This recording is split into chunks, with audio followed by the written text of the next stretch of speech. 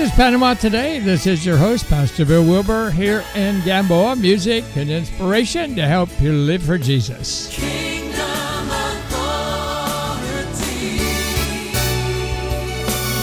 Years ago, when I first started this radio program, I was at the prison one day, and one of the guys said to me, "What's it mean you're the host?" Kind of laughed a little bit. "You're the host?"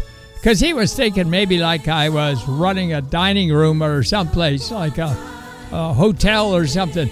And I said, "Well, I'm just the one that navigates through this program of music and inspiration to help you live for Jesus. I'm the host."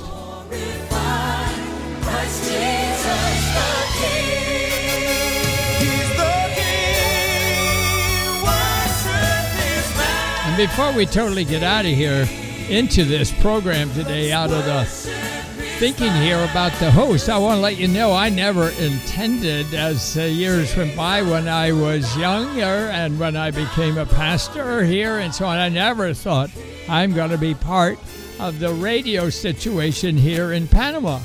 And what a joy when they moved me to a place and somebody said, "Hey, would you do a program in English right here locally in Panama?"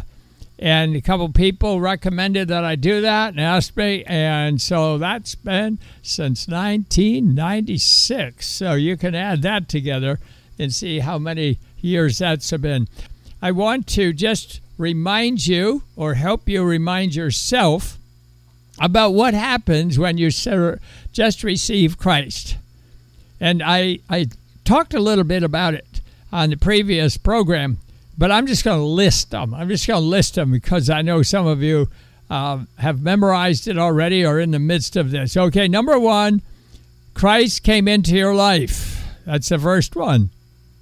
Number two, your sins were forgiven. The devil will do whatever he can to get you to think that that is not true. He'll try to remind you of something years ago or something last week or something an hour ago, and that you cannot be forgiven. Well, your sins are forgiven. Number three, you became a child of God. You're a child of God. You're special. This is your identity. Number four, you received eternal life. Now, here in this earth, you received eternal life. And when you die, you're just going through one door into another side. And there you are, face to face with Jesus and a lot of your friends who have been sitting there waiting for you. And number five, you began the great adventure for which God created you. Did you know you are in the midst of a great adventure even today? So we pray that right now, Heavenly Father, that by the power of the Holy Spirit, you'll take people who've been a Christian for a long time and they've forgotten who they are in Christ. And Father, I just want to pray for those who are thinking about what is life all about, that they will come and say, whoa, today's the day I'm going to receive Christ in my life. Amen. You can go to the web, whoami.com. Check out who you are. Whoami.com. I didn't do this. This has been in the news. It's been on television. And it's very appropriate as so many people are trying to figure out what on earth is going on here in this world and how do they fit in. One day a stranger gave Thomas Bach a gospel tract, but Thomas became angry. He ripped the tract apart, stuffing it in his pocket. Once home, Thomas pieced the scraps together and read that while we were yet sinners, Christ died for us. He wrote later, "Before I finished reading, I was on my knees asking God to forgive my sins. He was faithful, bringing me into His family right then and there." Thomas Bach gave his life to the Lord, eventually serving as the General Director of the Evangelical Alliance Mission, bringing to the world the same gospel he encountered that day through a faithful man and a gospel tract. To learn how you can effectively share God's Word through gospel tracts, why not give the American Tract Society a call? The number is 1-800-704-7672. The American Tract Society, sharing the gospel one tract at a time. That is so encouraging. So encouraging. You might say, well, I heard that one before. Good. Have you done anything about it? Handing out tracts, giving it. Who knows? You may be handing it out to a future Billy Graham or someone like that. Somebody else did that once down in Argentina, and guess who they ended up giving it to? Luis Palau. The whole family came to know the Lord. Luis Palau did because of a tract.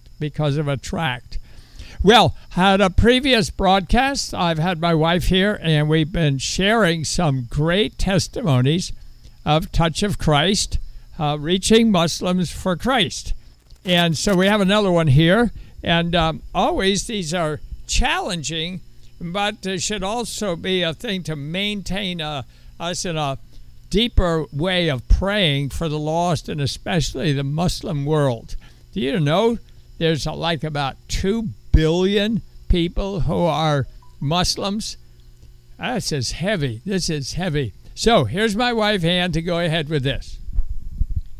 This is a testimony from a man named Abazar, a minister graduating in 2020 from an Islamic seminary. I was leaving the mosque after Friday prayer. For the next 4 days in a row, I was scheduled to speak in the mosque. That day, I went to get in my car when I saw that there was something on my windshield, a tiny booklet. I took it and glanced at it. It was something about Christianity. I wanted to throw it out, but I saw the name of Jesus Christ on it and thought it was not right to throw out the name of the prophet, so I just left it in the car. The next day, I saw another booklet on my windshield. I knew there was someone leaving these booklets on my windshield, but when I looked around, I couldn't see anyone. On the 4th day, the same thing happened, but there was a prayer attached to the tract. Jesus will meet with you, and you will know that he is the true God. I must say that 5 years ago, when I was in the hospital, a Christian prayed for me, and I got healed. But I never understood whether it was really Jesus or Allah who healed me, even though I knew that Allah is not a healer. When I went home after finding the tract that day, I had a headache. I laid down and I felt someone touch my feet. Looking up, I saw a man shining like light. I heard a very loud voice in my dorm room at the Islamic Center. I am the way, the truth, and the life. I knew it was Jesus Christ, and I couldn't deny what I had just heard. I rushed to my car and got the booklets to read. I read 2 of them, and then I sat in the corner of my dorm and asked God what was going on. I was filled with peace and happiness. I am usually not a very joyful person, but I wanted to find out about the Bible verse I had heard Jesus speak to me. The day after, I went straight to the library looking for a Bible. I knew I couldn't find one there, yet I very quietly asked the librarian so no one could hear me, "Do you think there is a Bible among the books in the library?" The guy said, "Do you want to read it?" "Of course, what am I going to do with it if not read it?" I said. "Why are you looking for a Bible?" the guy asked. I had tears in my eyes. "I don't know why. Why are you asking this question?" I said.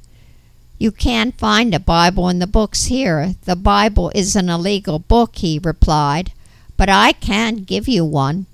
Surprised, I stood there staring at him. That afternoon, the librarian invited me to his apartment, and I got the Bible. He also showed me the Life of Jesus DVD. Jesus had chosen me. That afternoon, I gave my heart to him. I am still wearing the Islamic clothing, but I am glad that next month I am graduating from Islamic seminary. I will be baptized in May, and I'm already working in the Army of Jesus through the Touch of Christ ministry, even though I am in the seminary. I can't just drop out. It would be very suspicious. Now I have told 4 of my close friends about Jesus, and have arranged a meeting with 2 of the Touch of Christ leaders to talk about Jesus and his lordship. This is a revolution for my life, since I am the only one in my family, perhaps in my generation, to reject Allah and Sharia law. A powerful testimony. And it's interesting that librarian had to also be available, Lord. Bring the Bibles. And it took a risk. It took a risk of saying, well, come on to my house, I have a Bible, you know. And so what happens if this guy tells somebody back at his family or one of his other students and say, hey, you want to get a Bible? No, I don't. By the way, where's the person giving these things out? You know, I mean, there's all kinds of risks involved. And the timing of the Holy Spirit. And this is overwhelming. It's just overwhelming. And so when we pray like this as a group right here on this program, when we get to heaven, we'll find out about how Panama today, well, it's not us, but it's the people who were listening at this time. And then we do this praying for the persecuted church and the Muslim world. And we're going to see people coming to Jesus who are aware that there were people in Panama praying. So before we do anything more, we're going to pray for the persecuted church and mainly the Muslim world. So Heavenly Father, we want to thank you for that librarian. Wherever he is, whatever he's doing, we pray you keep him safe. Keep people safe from Touch of Christ Ministries. And we pray for those who are coming to know the Lord. And it's risky. It's risky. And we pray over the women and the children especially, that they're able to escape. And we pray, Father, for those in the Islamic police. We pray that multitudes of them will have signs and wonders and be giving their lives to the Lord. And we pray for those who are the mullahs, those who are the people in leadership in Iran and in other places here in the Middle East especially. We pray right here in Panama for the many people who are free in this country, free to hear about the gospel and free to respond. In Jesus' name. What an exciting time. In Jesus' name, amen. Amen. I want to tell you of an experience that happened with me not even 24 hours ago. So whenever this program might get relayed out and some other time, not only for this time right here in May, but for perhaps another time of the year or another year even. I want to let you know this is May. This is May 2020, and we're in the middle of the virus time, and people are in lockdown here in Panama and here in Gamboa. And we are able to, through the radio broadcast, being able to get these out. So we thank the Lord. A lot of it's done out of houses as the programs have been made and put in back to the radio stations and get it going. So I just want to let you know that also that I was born in 1941. I'm now 78 years old. And I went to school with about, when we graduated, I should say, with about 45 people in a little town in upstate New York. And when I did, I was good friends with most of them. I don't think I had really enemies, but there were some people that always were more of a group that you hung out with. And these people I was on the basketball team, but I had other guys that we played a lot of extra time.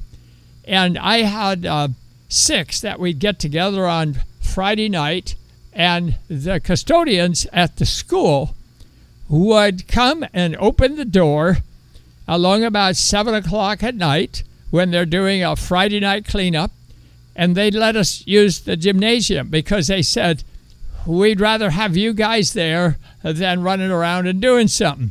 So the 6 of us were pretty regular on doing those. Well, I just realized yesterday, out of the 6 of them, 4 of them have died over the years. And I realized, wait, there's just me and my other buddy, Philly. And he lived near me, and he'd always come over, and we'd play basketball right in the driveway. But we also would get into that school. And so after high school, like many things, he went in the Air Force. I went to school in the Navy. I just pretty much did not see or hear of him for all these years. All these years, it's over 60 years. Whoa. I met him a couple times in between, and we also would talk on the phone once in a while. But I haven't talked with him, in at least over 10 or 15 years. But as we've been seeing more and more of people, of our classmates, who are dying, and like these basketball guys, 4 out of the 6 are gone, and I say, whoa, where is Philly? What is happening?